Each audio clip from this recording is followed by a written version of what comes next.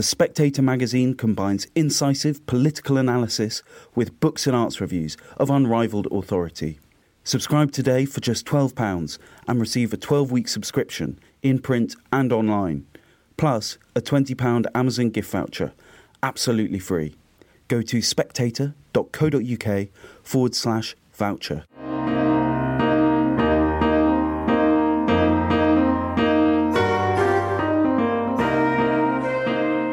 Hello and welcome to Spectator Out Loud with me, Linden Kemkaran. Each week we choose our favourite pieces from the magazine and ask our writers to read them aloud. Coming up on the podcast this week, James Heale describes the mess the Conservative Party has got itself into when selecting its parliamentary candidates. Svitlana Morenets is in Ukraine, witnessing firsthand the tragedy of how troops are dying for want of proper medical supplies and training. Melanie McDonagh discusses the art of kissing and when a kiss is not just a kiss. And Richard Madeley shares with us his diary, in which he ponders Queen songs and cancel culture and the shocking case of Lucy Letby. First up is James Heale. You know the Conservative Party is in trouble when it dared not use its name on leaflets. Instead, it took a two-pronged approach in the last two general elections, a presidential campaign from the national media and local politics for the doorstep. With the Tories now 20 points behind Labour, it seems the strategy for next year's general election is to once again go easy on the Conservative brand and emphasise the local hero credentials of the candidates. All they need is to find some local heroes. Voters want someone who is going to fight for them, and that's an easier conversation to have if they are a local resident, says one newly picked Tory candidate. It's a calculation that associations are making across the country. The journalist Michael Crick has been monitoring selections as part of his Tomorrow's MPs project. He calculates that nearly two-thirds of Tory nominees are current or former councillors. All politics is local in 2023. MPs are expected not just to live in their constituency, but spend their week on its casework. We've gone from legislators to super councillors, says one senior Tory. Whereas David Cameron's team spent years finding and pairing A-list candidates with winnable seats for the 2010 and 2015 elections, the snap elections of 2017 and 2019 meant Tory HQ had to rush to find people and often parachuted in outsiders. Recent SW1 psychodramas, the defenestration of Boris Johnson, and the swift replacement of Liz Truss by the man she defeated a month earlier in a grassroots vote, have left Tory members wary of the creatures of Westminster. Members' enthusiasm for non-Westminster candidates can partly be explained by the main threat in many formerly safe seats, the Liberal Democrats, masters of local politics. We want to use the by-election playbook across the blue wall, says one Lib Dem insider, encouraged by the party's victories in Chesham, North Shropshire, Tiverton and Somerton. The Lib Dems' focus has been on early selections of respected community figures, raising their profile and finding a local twist on national issues, the NHS, cost of living and sewage. They're targeting the 34 seats in the South East, where they finished second to the Conservatives in 2019. Seats with a Tory majority of 2,000 or less were asked to find a candidate at the earliest opportunity to enable an 18-month by-election. There have been savvy selections in places such as Wimbledon and Winchester, where the local vet was chosen. New seats offer new opportunities too. In the freshly created constituency of Harpenden and Berkhamsted, the Lib Dem candidate has been bombarded by invitations to events by constituents who mistakenly believe she's the sitting MP. A party solely comprised of local candidates can pose problems. For one thing, the favourite sons being chosen do have a tendency to be sons. The proportion of female candidates selected is even lower than the proportion of women on the current Tory benches, 1/4 female. Although Tories like to mock Labour's policy of all-women shortlists, some Conservatives are concerned by the tendency of associations to select men in their 30s for plum seats which they could well hold for decades, especially when support for the party among female voters has collapsed. Women are now more likely to vote for Labour than men, a reversal of the post-war trend.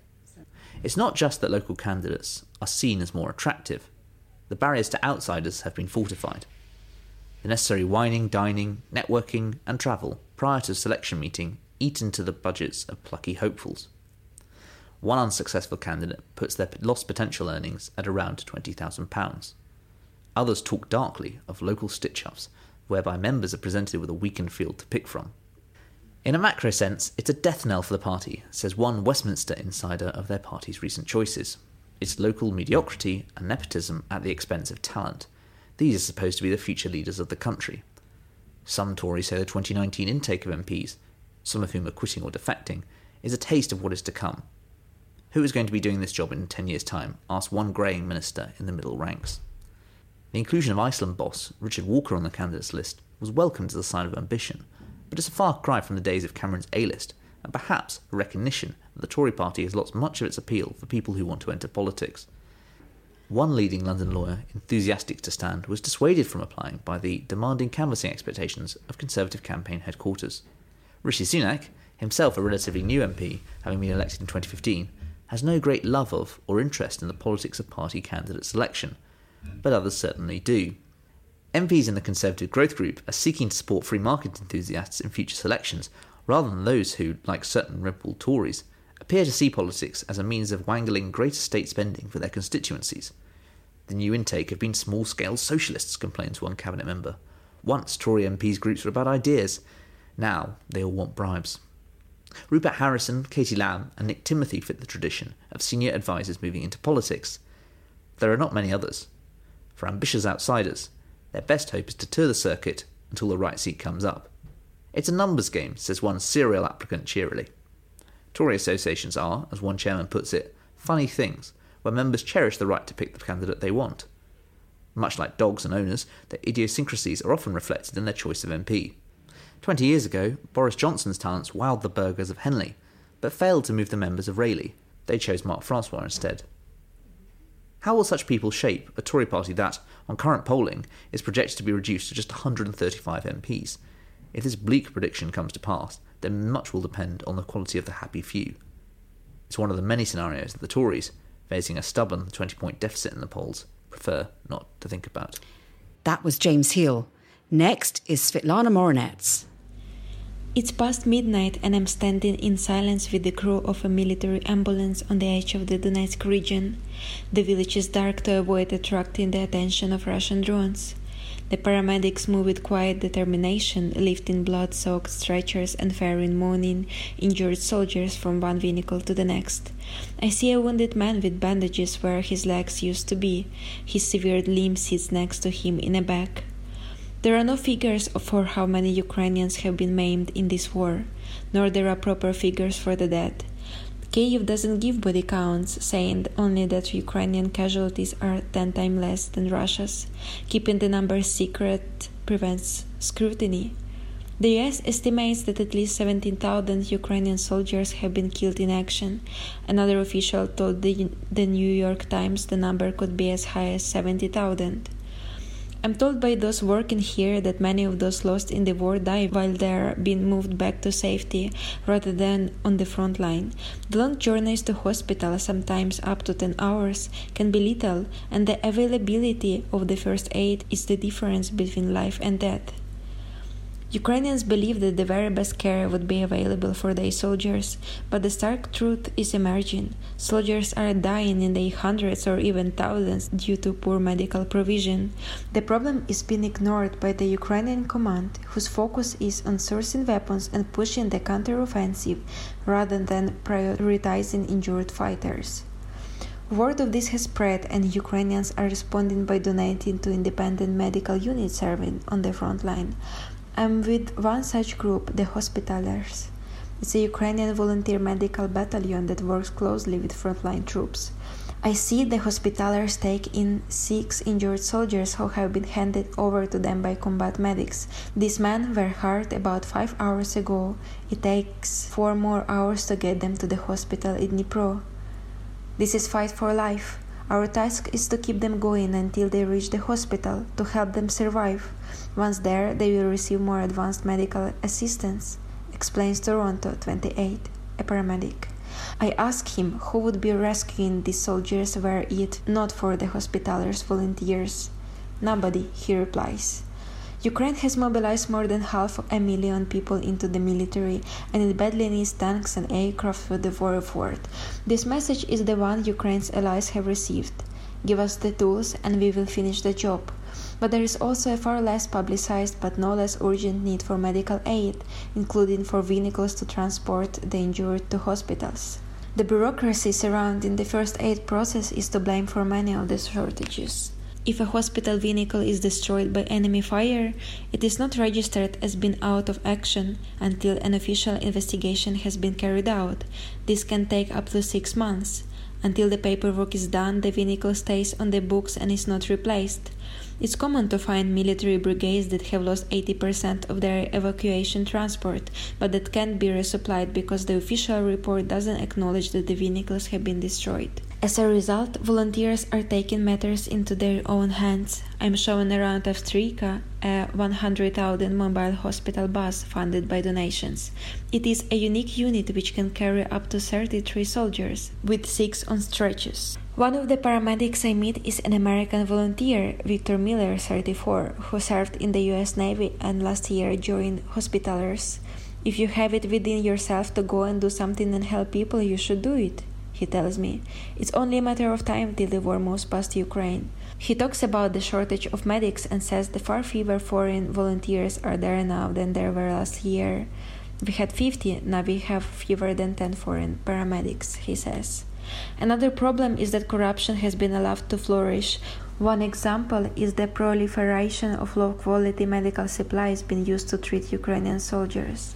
A few weeks ago, Volodymyr Prudnikov, the head of Ukraine's Medical Forces Command's Procurement Department, was accused of supplying 11,000 uncertified Chinese medical kits to the front line. It is alleged that Prudnikov awarded £1.5 million worth of contracts to a company co-founded by his daughter-in-law and was attempting to pass the Chinese kits off as NATO standard. He has been fired and now faces an investigation but has yet to comment. It's just one example of the profiteering that is needlessly risking the lives of soldiers. Another example of corruption occurred last year in Lviv, where 10,000 tactical first aid kits worth £700,000 were sent by American volunteers and then mysteriously disappeared. It was recently reported that the US is investigating this case. More questions arise when it comes to the contents of the first aid kits that do make it to the front line. Tourniquets are perhaps the most needed first aid tool, particularly when the evacuation process is prolonged. But if tourniquets are badly made, they can be lethal. There have been complaints from the front line about Chinese-made tourniquets. They either gradually lose pressure or come apart, leading to renewed bleeding with fatal consequences. A Chinese tourniquet costs just £2, while a Ukrainian siege tourniquet is £15. An American cat tourniquet comes in around £35. Investing in decent tourniquets is money well spent. The medics I speak to say that 2/3 of Ukrainian soldiers die from blood loss. I meet Bilka, 24, a medic in the 243rd Territorial Defense Battalion who has just returned from Bakhmut. She explains what happens to the injured person on the front line. You have to drag a person with your hands approximately 3 to 5 kilometers. You can't drive there even in armored vehicles because of the heavy shellings and mines. Medics, she says, try to avoid using the official first aid supplies issued to them because of the admin that is involved.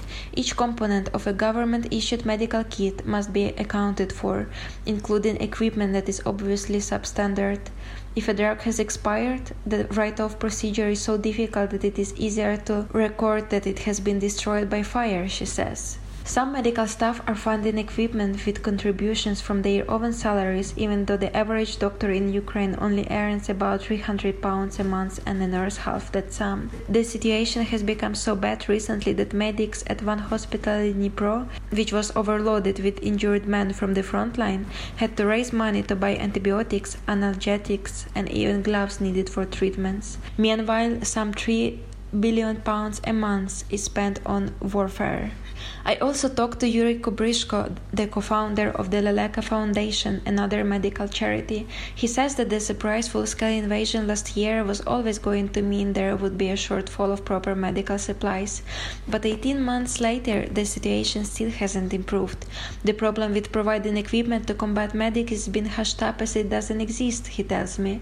The military leadership can even refuse to accept new medical supplies because they are fully stocked with low-quality alternatives.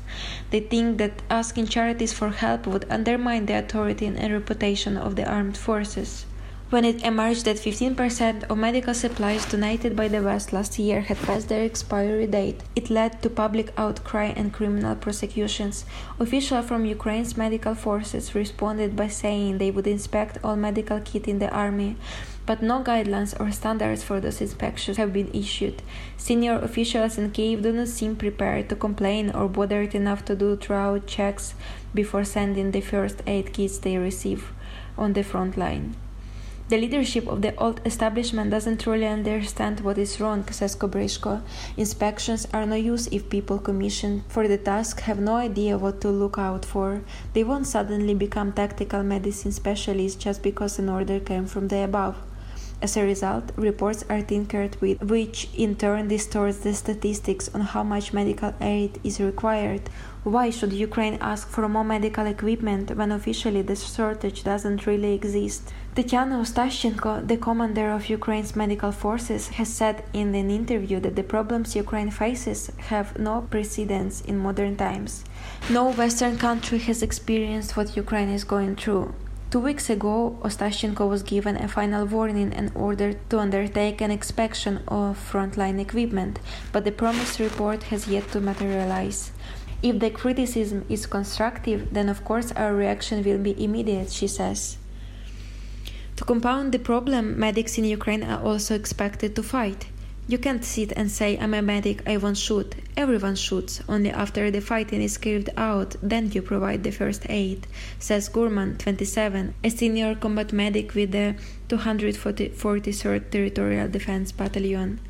Perhaps unsurprisingly, combat medics sent out to rescue injured soldiers under Russian fire often lack both the training and the authority to deliver aid.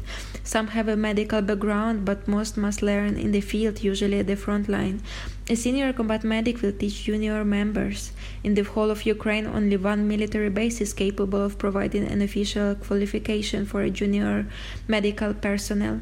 That base turns out 300 medical cadets a month, but to allow for one medic for every 30 soldiers, Ukraine needs to train at least 15,000 combat medics.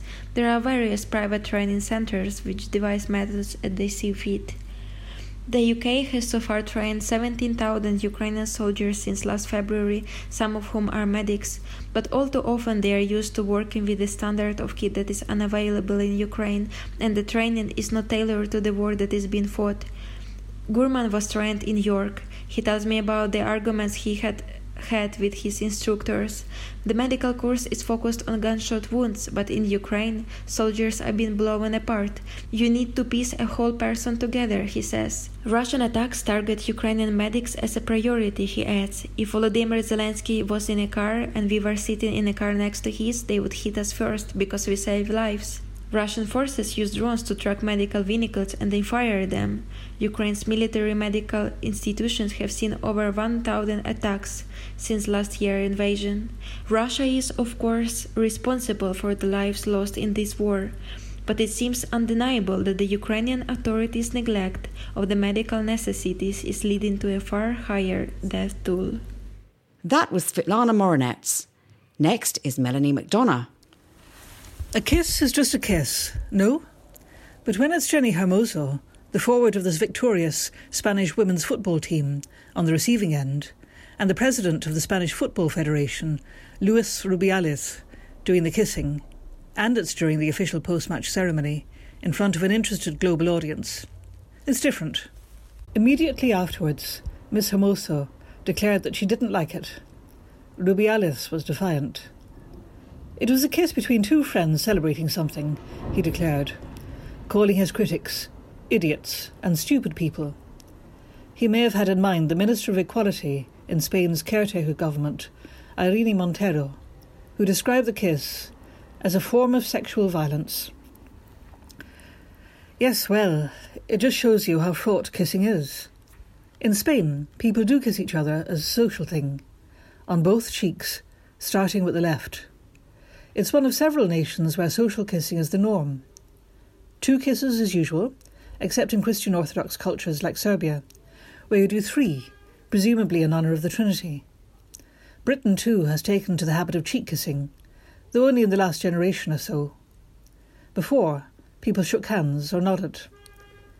I had always been enchanted by the report that men kiss women's hands in Poland, but after meeting any number of Poles, I am sorry to report that they've dropped the habit.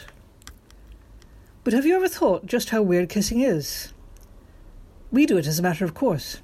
It's part of our idea of amorous behaviour. But it turns out it's not. In 2015, a group of social scientists published research, and that must have been fun, on the subject of romantic kissing in American Anthropologist, based on a set of 168 cultures and surveying 88 ethnographers. And it turns out that romantic kissing is common in only 46% of the cultures involved. The remaining 54% say it in other ways. Even in Britain, prostitutes used to bar their clients from lip kissing. They considered that more intimate than actual sex.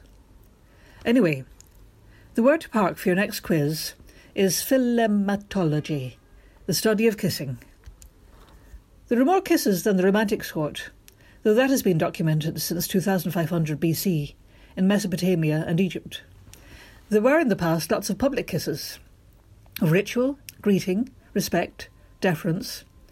It seems the Greeks blew kisses at the kings and gods. Romans went in for different sorts, from the kiss of greeting to the erotic snog. Married Roman couples kissed each other with mouth closed. Plutarch says husbands kissed their wives to see if they'd been drinking. Men of equal rank kissed to show goodwill. There are lots of kisses in the Bible besides the Song of Solomon. When Judas kissed Jesus, it wasn't an unusual gesture. St. Paul told the Romans to greet each other with a holy kiss. In the early church and the Middle Ages, there was the kiss of peace, an actual smack round the lips. Not kissing was a source of contention between Thomas à Becket and Henry II. The interesting development is how, over time, lip kissing has been turned from a public act into an often private, sexual thing. So, kissing a female centre forward? How to describe that? I'd say it comes into the class of kiss that's called taking liberties. That was Melanie McDonagh. And finally, here's Richard Madeley. Another week, another whitewash. The latest chunk of culture to be painted out of existence is Fat Bottom Girls, Queen's 1978 hit. Don't misunderstand me, I've never liked the song myself. I think it's crude, patronising and misogynistic. It was pretty dated even on the day that Queen recorded it. But that's my problem. Millions loved it. That's why it was track 4 on the band's 1981 Greatest Hits album. But as Universal Records re-released Queen's classic collection, Fat Bottom Girls is track nothing. Track gone. Track ghosted. We've got to stop doing this neo-puritanical cultural censorship, whether it be with songs or books. Just look at Enid Blyton's PC-filtered Famous Five or P.G. Woodhouse's Jeeves. Fairy stories, Snow White and the Seven Dwarfs, or films, Gone with the Wind. These icons from our past are a bit like maps. They guide us to our shared history. They tell us where we are today, how far we've come, or maybe sometimes how far we slipped. The present can have no meaning if we keep erasing the past. Queen sang about fat bottom girls. Maybe they shouldn't have, but they did. Pretending that they didn't is even more stupid than those crap lyrics. 7:30 on Tuesday morning, and for me at least, at last, a clear explanation for Lucy Letby and what she did. Evil personified? No, at least not in the metaphysical sense. A monster created by nurture? Again, no. Criminal psychologist Dr. David Holmes, speaking to us on Good Morning Britain, dealt directly with the two fundamental questions that the rest of the world have been wrestling with for days. Why did she? How could she? In one of the most grimly fascinating interviews I've done recently, Holmes, an expert on psychopaths, made it clear that he personally has zero doubts about what drove Letby to become a serial killer. He said she's been on a preordained path from the day she was born. She's clearly very high on the scale, he told us, and it's a trait she was born with. She'll have a permanent brain configuration that means a total lack of empathy for others, but a hunger for control over them. So, according to Holmes, Letby is a natural-born psychopath, and she'll die one. Holmes explained that as Letby grew up, she would have realised she was profoundly different from everyone around her, that she was genuinely puzzled by what gave others pleasure because it left her cold. But like most psychopaths, she learned to shroud her inner self, constructing a sophisticated veneer of normality. Everyone was fooled. Indeed, so convincing was the performance that Letby's parents and some of her former school friends still refuse resolutely to believe that our lovely Lucy is guilty. So what about those scrawled post-it notes that the police found in Letby's bedroom, I asked. Remember those words? I killed them on purpose. I am evil. I did this. A momentary flash of insight or sanity or even remorse? No, said Holmes, just doodles to herself. Nothing more, nothing less. Certainly not remorse and definitely not some kind of weird confession. Nope, just doodles, I'm afraid. Holmes is relieved that Letby is incarcerated for life. She's not safe to release. She's a persistent and permanent danger to others. They say that to understand all is to forgive all. Well, forgive me, but I think I'll pass on Lucy Letby. I dread Nigel Havers getting one of his regular bursts of publicity, which he's currently enjoying, starring in the West End revival of Noel Coward's Private Lives. Not because I bear a scintilla of ill will towards the man, it's just that people reckon, and have done for years, that we look pretty much identical. This week, London cabbies, yes, despite Uber, they still exist, have been yelling, "Oi, Nige, shouldn't you be on stage?" I wonder if it's the same for him. "Oi, Rich, shouldn't you be in bed? Up early in the morning, mate." I must ask him. Finally, if you're about to snatch a late summer holiday, here's a book to shove in your bag. Essex Dogs by Dan Jones. It's about the 100 Years' War. It's set in 1346, but it has an amazingly contemporary feel. He makes the longbowmen, the English archers, sound like a blend of modern-day machine gunners and snipers. Except Jones says that while pretty much anyone can squeeze a trigger, shooting a longbow required phenomenal skill and phenomenal strength. In Essex Dogs, some likely lads try and have a go on one. They can't even pull the string back. Longbows were deadly at astonishing ranges. More than 300 yards, that's nearly the length of 3 football pitches. And at close quarters, an arrow could pass through 2 men and eviscerate both on the spot. But the book's pretty funny too. The Essex Dogs of the title are a company of freelance adventurers, and Jones says that he firmly based their often drunken marauding through France on exactly how boozy English soccer hooligans would behave 600 years later. It's a cracking read. Well, that was Richard Madeley, bringing us neatly to the end of this week's Spectator Out Loud.